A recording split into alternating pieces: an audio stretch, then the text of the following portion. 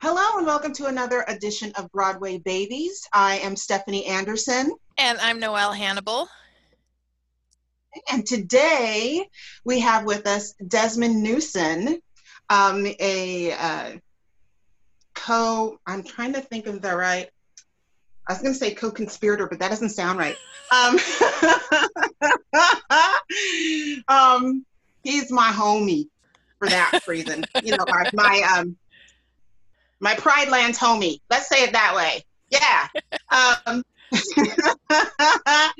Um, and he's going to come on today. We're going to talk specifically about a project that Desmond has co-produced, and I'm proud to be part of the cast. I'm like tumbling over my words, but I'm very proud to be part of the cast. So we're going to talk a little bit more about that exclusively, and then we'll bring him back another time so he can talk all about his wonderful career. Now, Desmond, hello.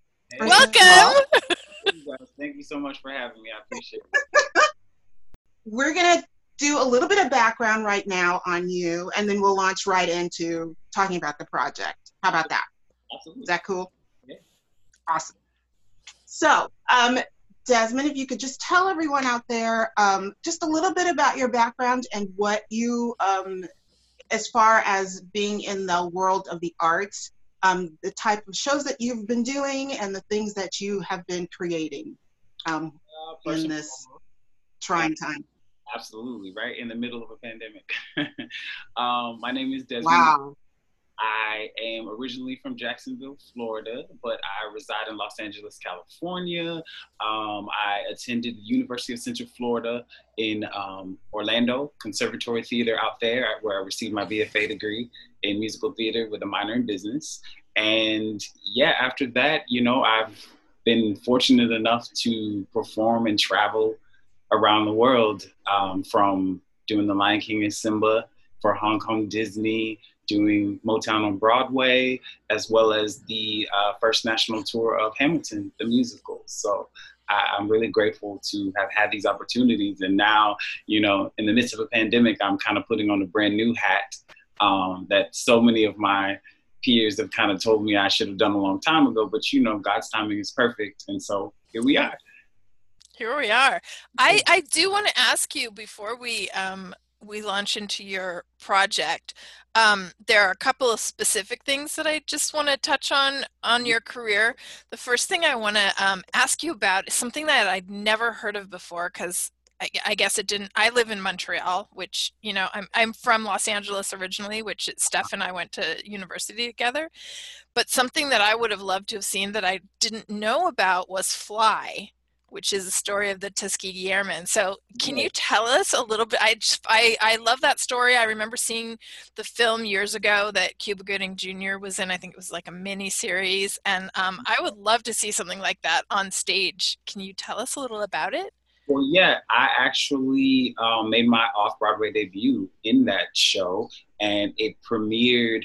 It had a West Coast premiere at the Pasadena Playhouse out in California, and then it transferred to off-Broadway in New York. Actually, the theater was legitimately, you step outside and Aladdin was across the street from us. So we were on 42nd Street. Oh, but wow. Ironically, but to get back to answering your question, Fly was a story that was written by Ricardo Kahn as well as Trey Ellis, who was also a part of, I believe he was one of the writers that, the one that Cuba Gooding Jr. was originally part of as well, if I'm not mistaken. But that story, it basically is a retelling of the journey and the struggle of the Tuskegee Airmen and how they were beyond excellent. They were at the top of their class, but even in the midst of being excellent, they had experienced so much adversity, obviously, because it was during the time when, racism and segregation was such a huge thing.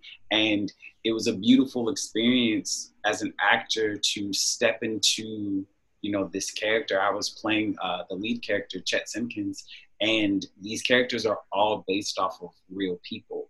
And so, once we transferred to New York, it was such an honor to meet, you know, the person whom my character was based off of, which was Mr. Roscoe Brown. And just, he was so vibrant and so energetic. And this man was like well in his 80s. And he was just talking to us about, you know, how aviation worked and the correct way to, like, you know, steer an aircraft and all of these different things. And, you know, obviously we're in the middle of a pandemic now. We're all experiencing it in different ways. But I kind of took a back seat in hearing this man's stories, because I'm like, you have experienced so much as a Black man throughout your entire life, but it did not stop you from being joyous and kind to other people. And so I just took it on as a responsibility to just be as great as I possibly could within retelling this story, because not only is it Black history, but the Tuskegee Airmen, they are a part of American history. And I just really think that it was so important that a story like this was being told, not just in theaters for a movie, but, you know, on stage, so that people could see and understand that, like, these men deserved their flowers while they were alive. These men deserved to be a part of the parades when they were coming back from war, but to know that they were fighting for our country. They were, you know, upholding the American standards of which we're supposed to live by. But yet when you return back to your own country, to be treated as other, you know, it's very shameful. And it's crazy how it feels as though history's kind of repeating itself. You know what I mean? Especially in the midst of the Black Lives Matter movement and just all of the things pertaining to Black life. And I don't think I'll ever fully understand how and why there's such a huge divide when it comes to being Black, because quite frankly, Black is beautiful. There's no other way to put it. It's, we're extraordinary beings. And, you know, I'm not ashamed to say that, like, my bloodline and my lineage and my history runs deep as far as the things that we've all experienced. And within that story, within Fly, it was just a 90-minute, no intermission, top to bottom history lesson for all the people who probably didn't know about the Tuskegee Airmen. And shamefully, within American history books, a lot of it wasn't even touched on. So, you know, to have so many powerful Black actors on stage at once, just pouring into these characters was truly an honor, and amazing to know that, like, wow, this is a part of Black history. This is a part of our history. And I was grateful for the opportunity, for sure. Oh, I wish I could have seen it. I just was fascinated that it existed, that I hadn't heard of it, which pissed me off that I hadn't heard of it. And yeah, like you say in the history books, you know, when I was in high school, I knew the first time that I learned about the Tuskegee Airmen was with that Cuba Gooding Jr. film. That was my first introduction to, yeah.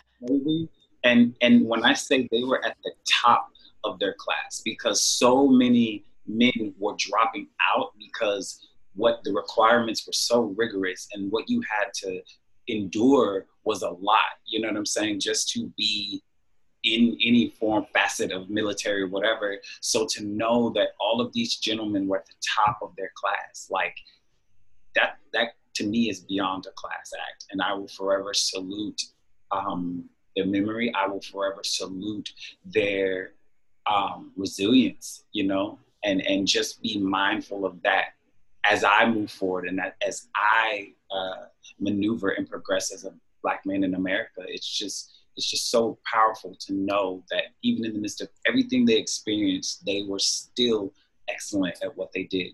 And, you know, being in the middle of a pandemic, that's what we're trying to do right now, which is create another form of Black excellence.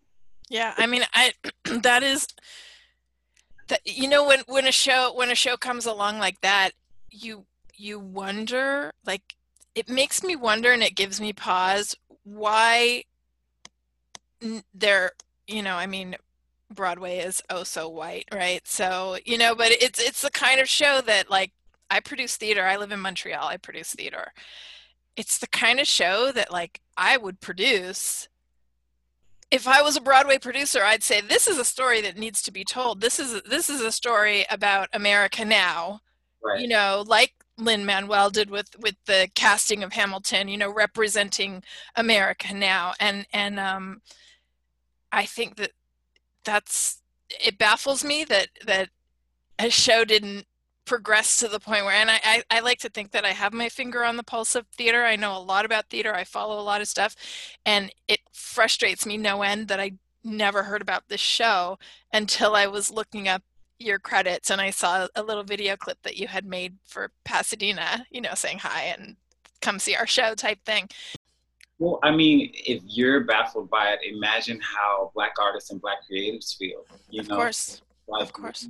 We know that we're fully capable of creating and producing and doing all of these things, but like you said, Broadway's so white, and the Great White Way, of which it shouldn't even be named that, because at the end of the day, Black stories are the stories that sell. Black talent is the thing that keeps ticket holders, subscribers, on the edge of their seats, because 100%. we're amazing at what we do, and I will never apologize for that, for saying that. But again, I think over the span of my career thus far, and God willing, knock on wood, I'll still, be a part of this industry. I just observed that a lot of it boils down to business, and sometimes it's all about the dollar, but then it doesn't make any sense. Right. And so when you're speaking about producers, I would say probably 90% of producers are white. Right.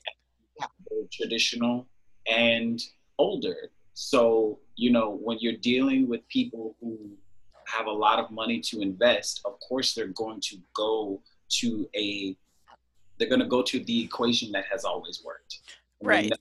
That appealing to white audiences is what's going to put butts in theater seats. However, but there's a huge gap, because now with technology and everything going virtual, and you kind of having things at your fingertips to be able to create on your own, I feel as though they're slightly oblivious to how that can impact their dollars. You know what I mean? And right. So now what I've observed is that a lot of creative artists, particularly Black artists, we're no longer waiting for producers to give us money or the green light to do things. Like I tell people, I have torn up my permission slip. I'm not waiting for you to give me permission to do great work. I'm going to do it, and wherever it lands, it's going to land where it's supposed to land. And, moving forward, I really hope that once things, once Rona gets out the way, I hope that there will be more creative artists who are bold and unafraid to tell their stories in their own given way, so that it won't just be a bunch of white producers holding the purse strings anymore, that we'll have a variety of creative artists, and not just men, but women as well, and not just white men, but people of color in general, because you cannot tell an authentic story. You cannot tell a Black story without Black storytellers involved. And absolutely, yeah. Robs it of its authenticity. And so I'm just hoping that there's a surge in producers and directors and writers and choreographers who are people of color, because they're out there. They're out there.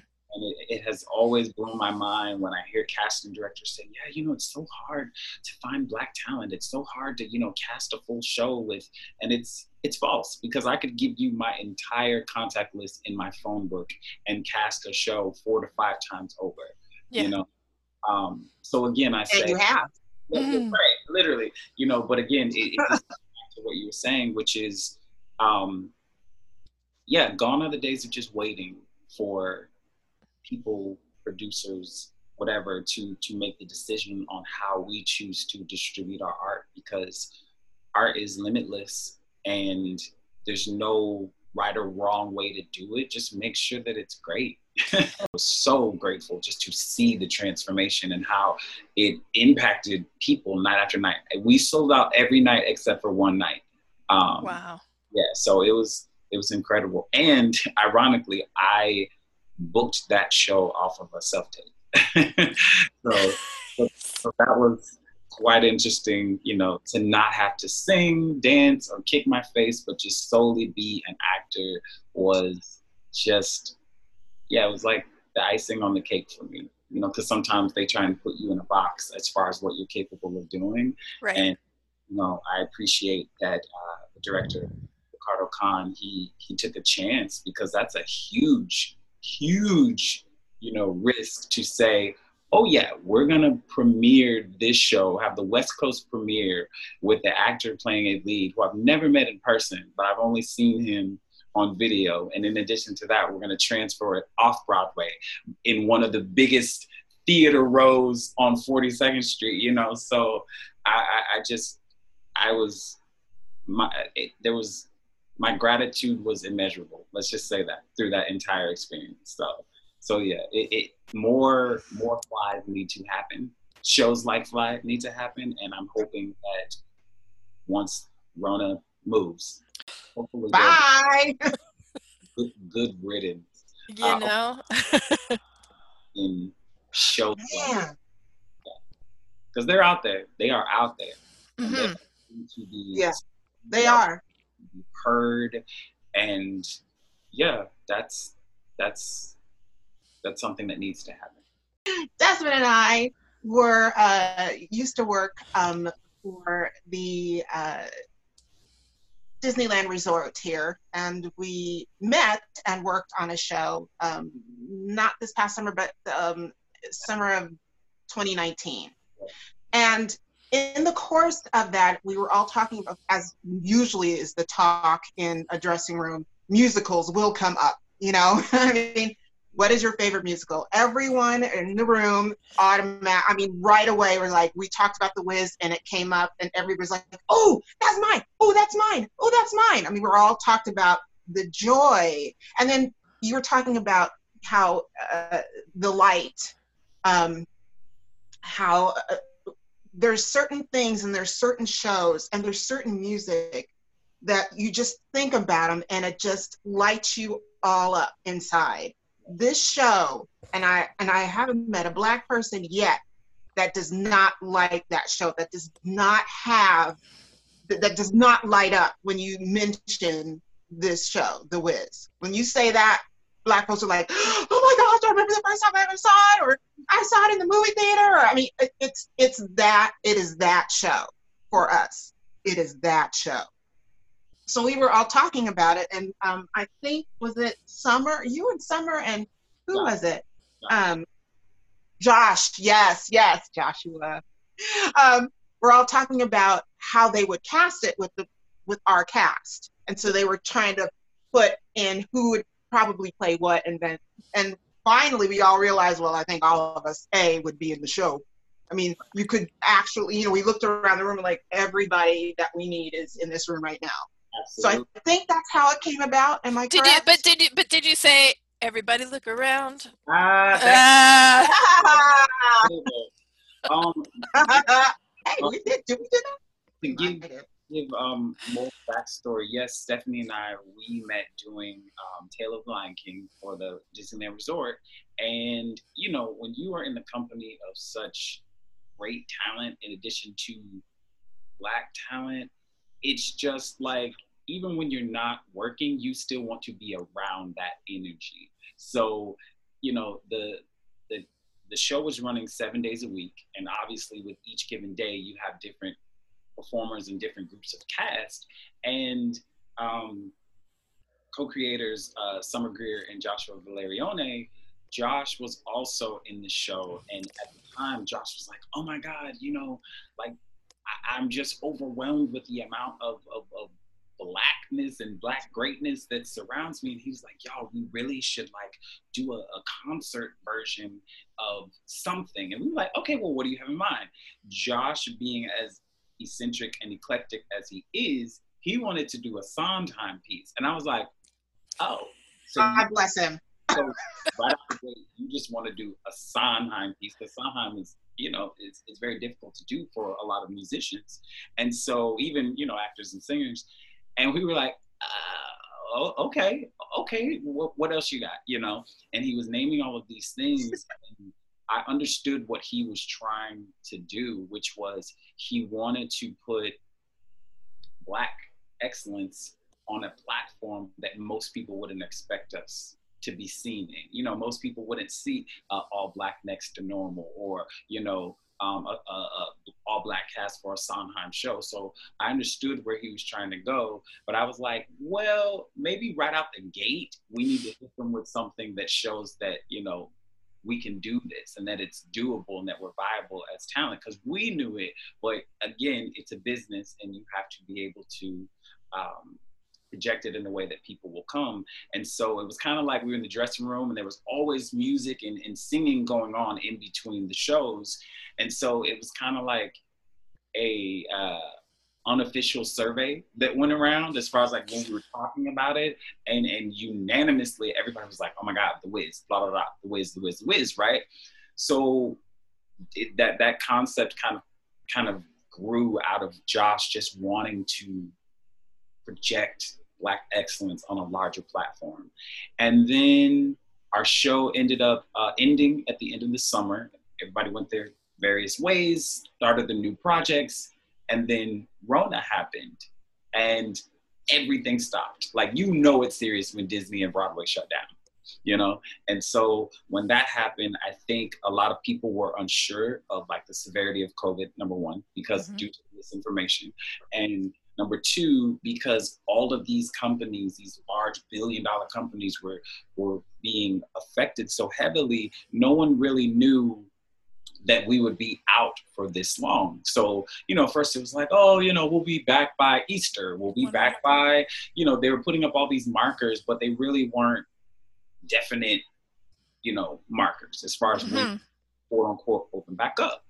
And so in the midst of that pandemic, another pandemic occurred with, the tragic deaths of Ahmaud Arbery and George Floyd and Breonna Taylor. And it was just like Black began to be projected in a way that turned my stomach, and I don't watch TV. I don't have cable. I don't do any of those things, but I do it on purpose because I just feel like certain types of media can truly be poisonous to your thoughts and your well-being.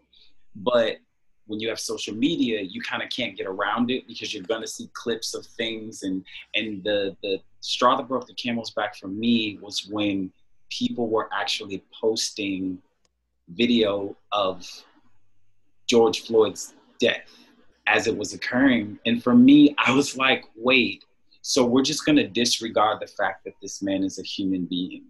And I shut down for like 2.5 seconds and I said, I'm not going to allow this society to depict how I see myself as a Black person in America. And not only for myself, but for the next generation of little boys and girls, the next Stephanies, the next Desmonds, who are seeing all of these things and trying to figure out who they are and navigate through a world that's telling them that you are of no value. And immediately, this is the most spontaneous thing I've ever done, but immediately I text Josh, and I had not spoken to Josh in months. I think it was upwards of like 6-7 months.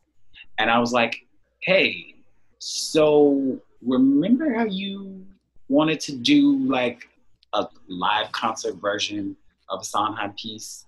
And at first he didn't respond. It took him a few days and I thought, okay, cool. Like maybe wrong number, maybe whatever. And then he responded and he was like, yeah, I remember.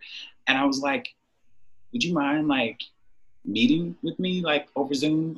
I just have this idea, nothing official, but I just want to see if you're interested. And he was like, sure. And that is when the thought of The Wiz came about, because I remember when I did a production of The Wiz way back when I was in starting out in New York. And I remember as I was researching the show, that they were speaking about how The Wiz was actually had undertones of the political climate that was happening during that time, during the 70s. And I was like, wow, how befitting that we're actually going through that again, you know? And then the more I started to listen to the music and replay the lyrics and things of that nature, I was like, wow, why do I feel like they're telling my story as we speak, you know? And so then I thought, okay, what am I gonna tell Josh? And then I thought, okay, who would just lace this project with such great vocal goodness?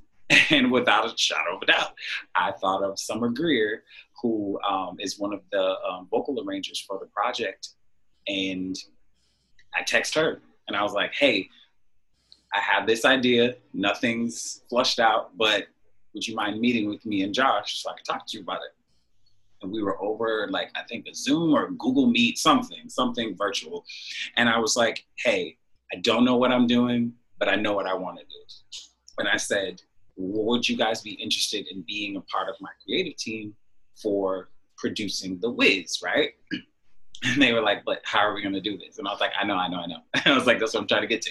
I was like, well, being that we're kind of on restriction right now, and I mean, this was in the middle of the pandemic when we were legitimately on lockdown. Like, stores were shut all the way down. You couldn't do anything. And I was like, well, the only other option we have is to do it virtually. And they were like, okay. And I was like, I know. I was like, I know it sounds crazy, but I was like, if you trust me, I was like, I think this could work. And from there, they were like, great. And we probably within the week went into pre-production, and we sat down and we had a meeting about what songs we thought were iconic from not only the stage version, but the movie version. Because again, like Stephanie said, within Black households, you mention The Wiz and it's a wrap. You know what I mean? Either you know about Stephanie Mills' Dorothy, or you know about Diana Ross's Dorothy.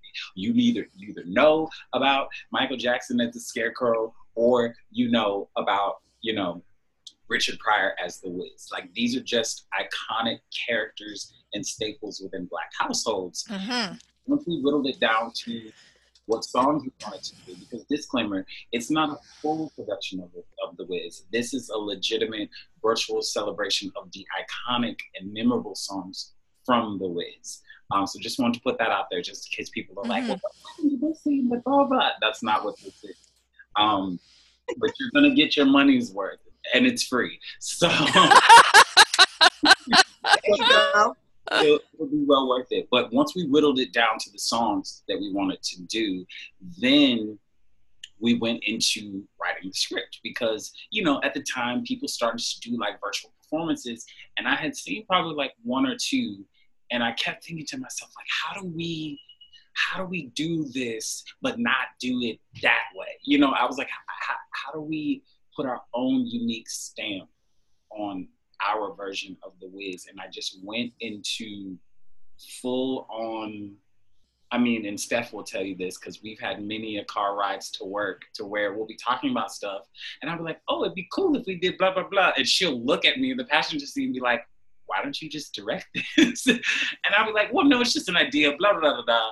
And she was like, no, seriously, you should be producing this. Yeah. And so I got out of my own way, and I just started to research what was working with the virtual content that I was seeing, but then thinking, how could I Desmondize this? How could I make this unique to what we create as people of color?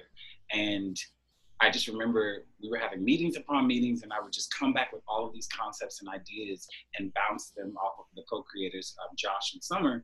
And they'd be like, oh, okay, yeah. And I'd be like, no, I know it doesn't make sense, but if you do this, and if you add this together, and they'd be like, okay, well, if you can show us, I think it'll make more sense. So gradually, once we started to write the script and the structure of the show kind of revealed itself, I think that's when they were officially on board as far as knowing where my crazy was trying to go. Because you really do have borderline crazy to try and do one of the most iconic Black shows in the midst of a pandemic within a pandemic, you know? But call me crazy. It's my middle name. It's fine. Um, but there's a method to my madness. Let's just say that. And then the next step was figuring out who we wanted to be a part of it. And it was legitimately a no-brainer. If anything, our list was too long, actually. And so, you know, once we knew what songs we wanted, it kind of helped us know what characters were going to be in the show. And then we were just like, oh my God, this person would be great as this, and da da da da da da. And so we made a preliminary cast list. And then I was like, oh my gosh, I am asking these people to do so much in the middle of a pandemic. Like, nobody knows where the next paycheck is going to come from. Nobody knows where their next job is going to be. Some people don't even know where they're going to live. And I was like, here you are asking all of these people to record all of these songs. And I mean, I'm sure Steph can attest to it.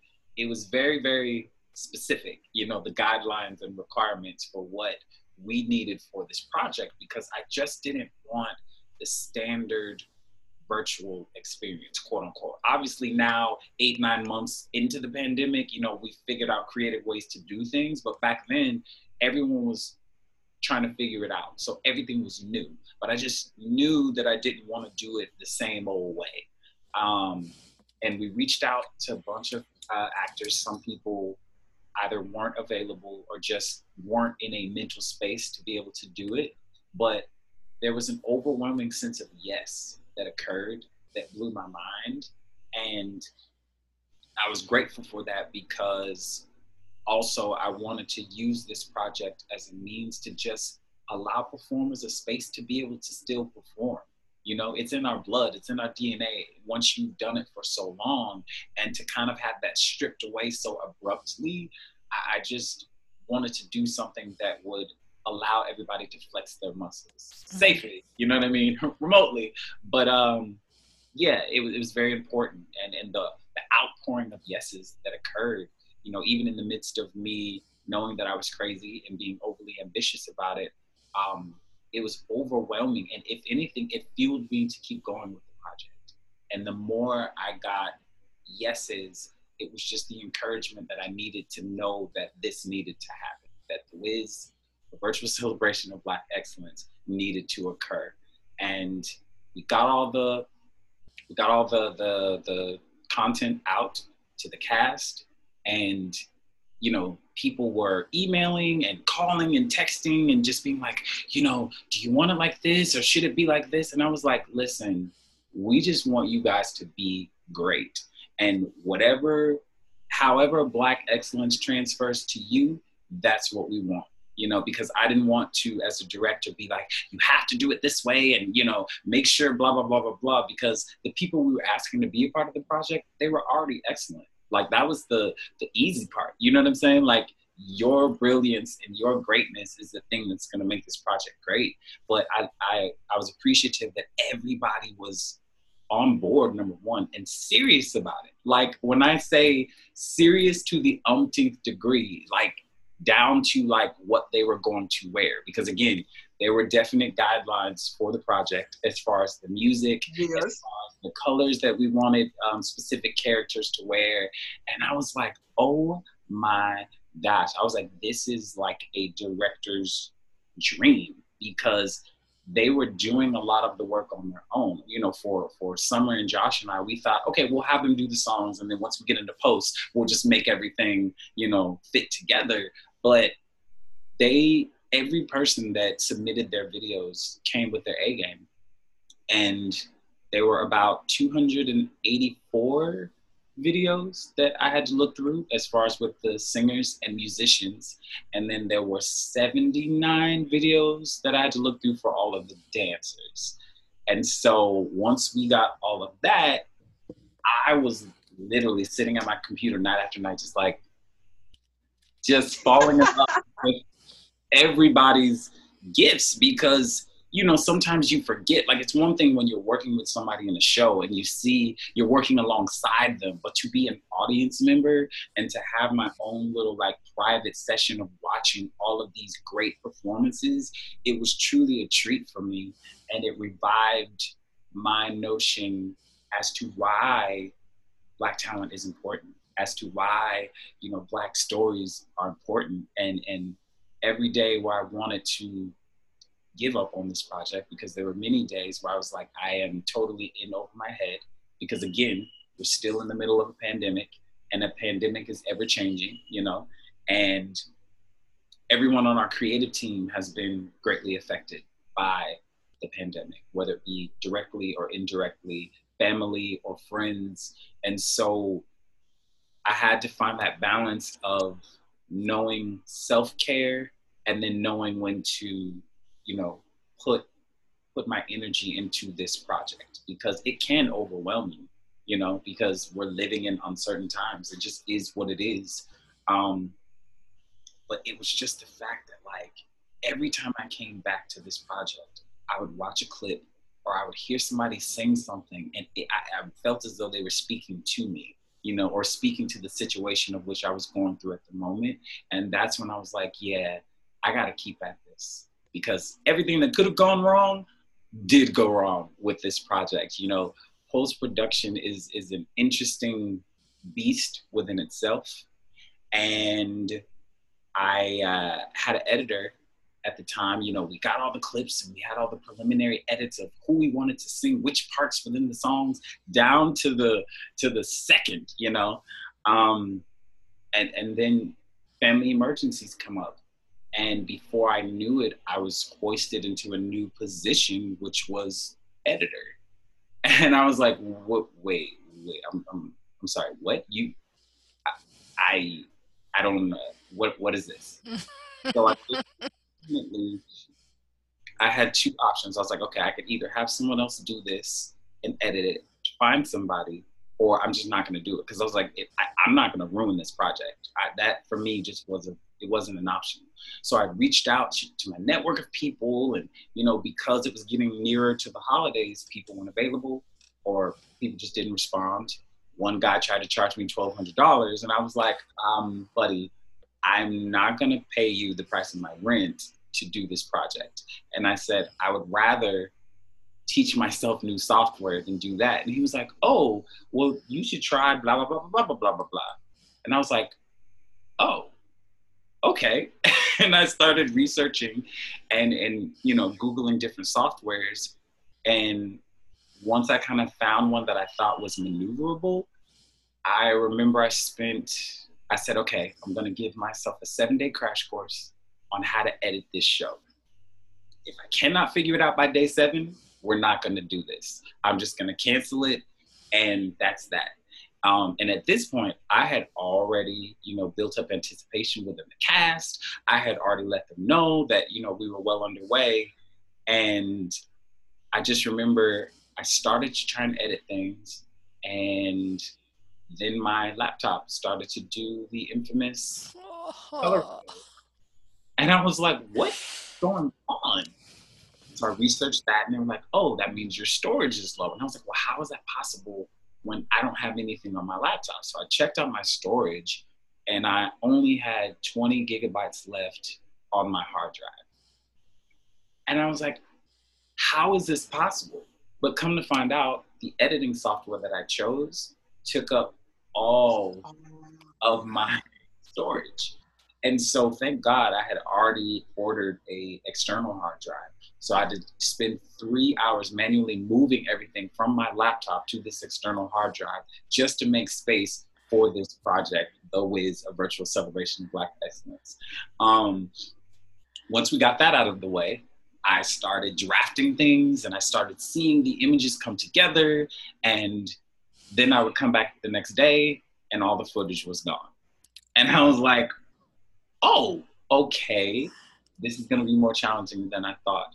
But the beauty of the whole thing is that it just taught me a huge lesson in patience, and most importantly, perseverance, because I could have easily said this is difficult and I quit. But then taking it back to the conversation that we were having earlier about Fly and the Tuskegee Airmen, it was one of those moments to where I was like, Desmond, you come from this. If your ancestors can do what they did and still reach levels of greatness, what makes you think that a little hard drive is going to derail you from doing what you're supposed to do. Take a break, go eat a snack, drink some water, call your mom, and get to it. And Yes, so yes. once I changed my train of thought, I just got to a point to where became overwhelmingly excited once I got out of the way and started to just think about not the things that were holding me back, but the things that were of benefit and service to me, and started thinking about the solution, which was, how are we going to get this project out to people, because they need to see it. And now I'm just so excited for everyone to see what I have seen on my computer screen for the past couple of months, and heard, and just fallen in love with nightly, with everyone's gifts and talents.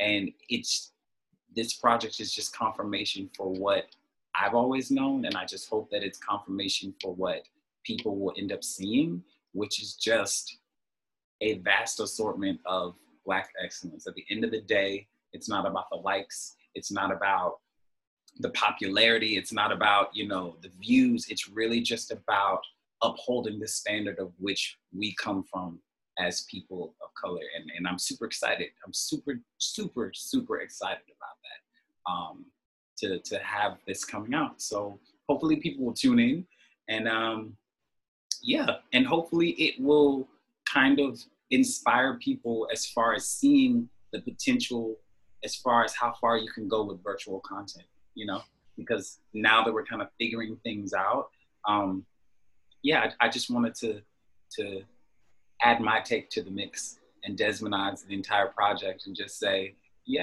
use this as a catalyst for where you can take your next project. So hopefully I can pass the torch to somebody else who is ambitious enough to do a virtual undertaking.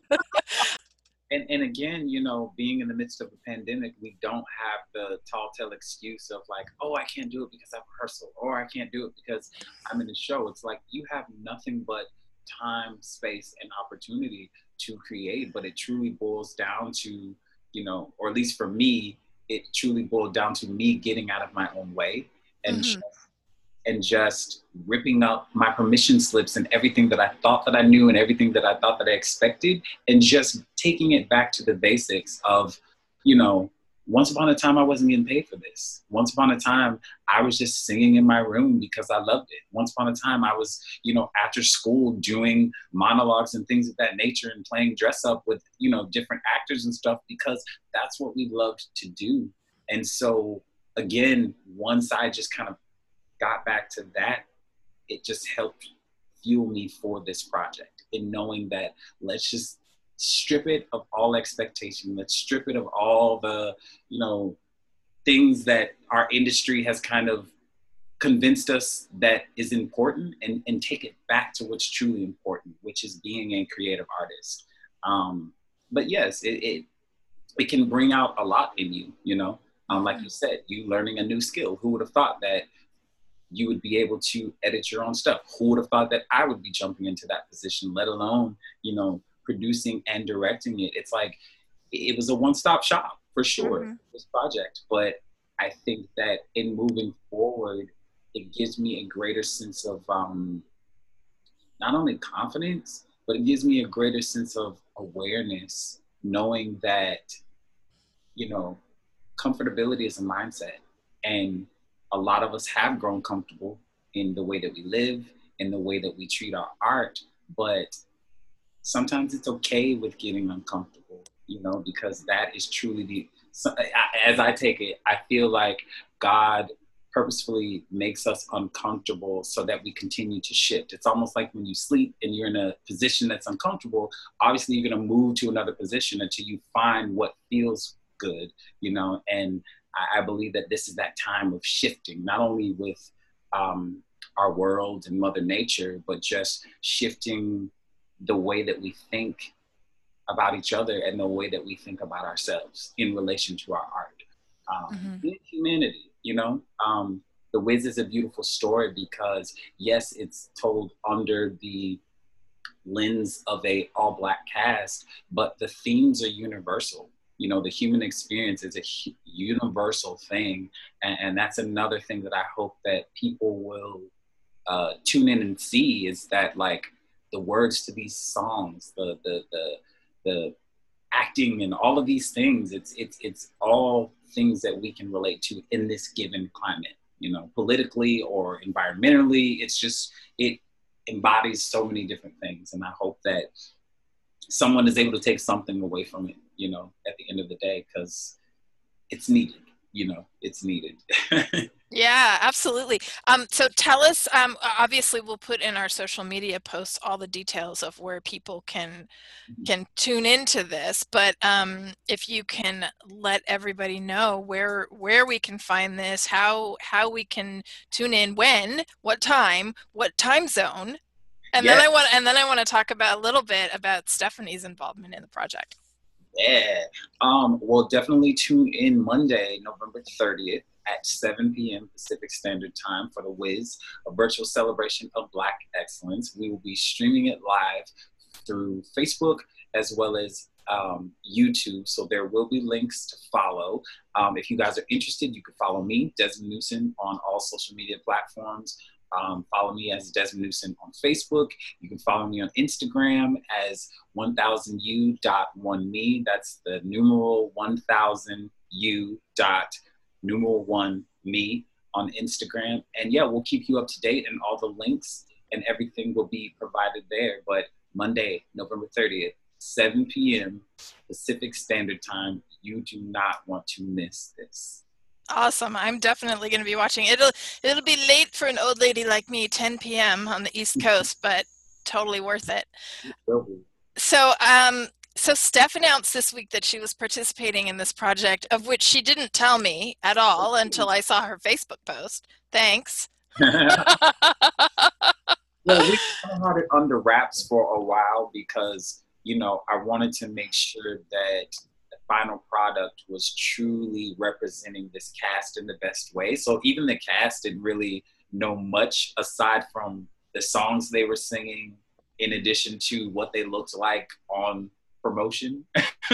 But other than that, they didn't even really know who else was a part of the cast unless they kind of reached out to other people who were also a part of it. So it was very, very, very top secret, but I just prefer to work underground because sometimes when people put out projects and speak about them prematurely, it kind of ruins the anticipation and energy that can go into the actual project versus, oh my God, hashtag I just picked up my pen today and wrote a paragraph for my new project. It's like, well, I'm not finished yet. So why are we talking about it? But yes, so don't feel bad. You know, Stephanie's in the same boat with the rest of the cast, is that we've kept it under wraps for a while.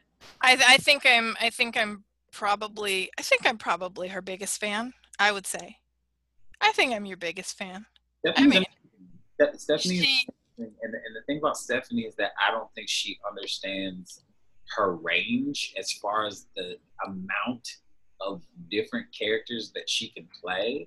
And I didn't really understand the length of Stephanie's career until we started working at Disney together. And, you know, we would be driving to work or in the dressing room. She'd be like, yeah, you know, when I did this show, and I'd be like, wait, I'm sorry, what? You did which show? When I was Sister Chantel in Bear, in the original cast of Bear. What? I'm sorry, what now?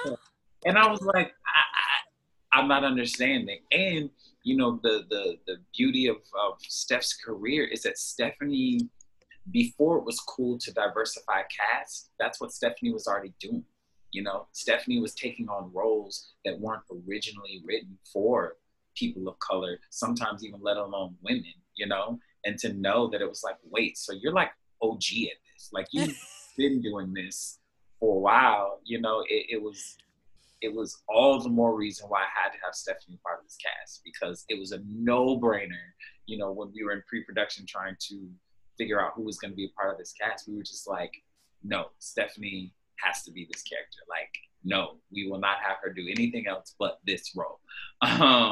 So it was amazing that, again, she said yes, because also, you know, Stephanie and I are also friends. So just in me knowing what was going on with her personally, you know, she just stepped up to the plate, and I was blown away by what she brought to the show and what she brought to this role. And I'm really excited for people. The the number that Stephanie is a part of, I think, was probably one of my most favorite segments to edit. Like it just the visuals and the vocals are very stunning and heartfelt, and I hope that people will enjoy that, because watching it on my laptop, I was like, just in awe of Stephanie and what she brought to it, and just her willingness to want to do a great job. You know what I'm saying? Like, Stephanie's a veteran in the industry. Like you said, she was a part of the original cast of Bear, and for her to text me and to call me and to make sure that it was in line with what our vision was, I really, really appreciated that, because a lot of times you'll work with actors who will just do the bare minimum, but Stephanie wanted to go above and beyond, even in the midst of everything that she was going through. And, you know, she already knows that I love her, but my love and adoration for her just grew because of that. So thank you for being a part of the project, Steph.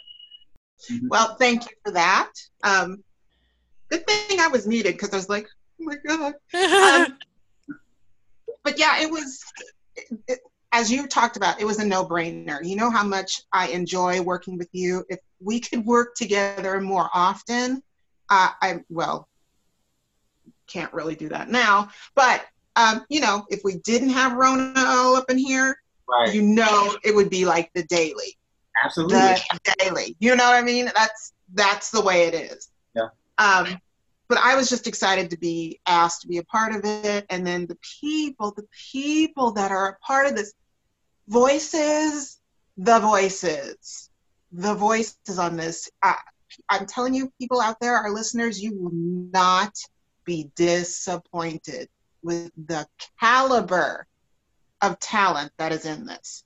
Right. I finally saw like who was in it, and I was like, oh my gosh, I love them. You know, so it's, for me, it's exciting. So I get to fangirl some more. That'll be great. And a lot of people may not know that the entire cast is made up of all Disney cast members. You know, the musicians, the dancers, all of them are from Disney. And so it was very important that, you know, I was able to bring all of them together one last time, even with Disney being closed, 28,000 people being laid off. You know, this is a project that is solely dedicated to Black excellence, but Disney cast members who, you know, love to do what they do. I think a lot of the reason why it was probably greeted with a resounding yes is because in the midst of what's going on, this is something that can lift you out of that. Mm-hmm. You know, it'll lift you out of it. It'll bring you joy. I mean, what better way to spend a couple of hours by singing music that you've always loved, you know, from when you're a kid. So that's the way I looked at it. I didn't look at it as that, you know, as oh God, I've got to get this thing done. Well, yeah, I did, because down to the wire.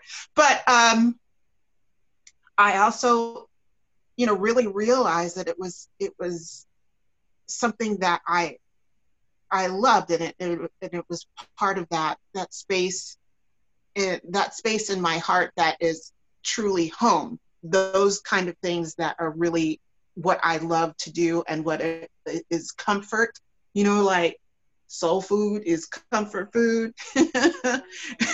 That was what this musical, what this project is for me. It's the comfort food. It's something that is definitely needed. So once again, Desmond, thank you. And Joshua and Summer. Once again, we come to the end of another episode of Broadway Babies. Once again, thank you, Desmond, for coming around here and telling us all about your project. I'm excited.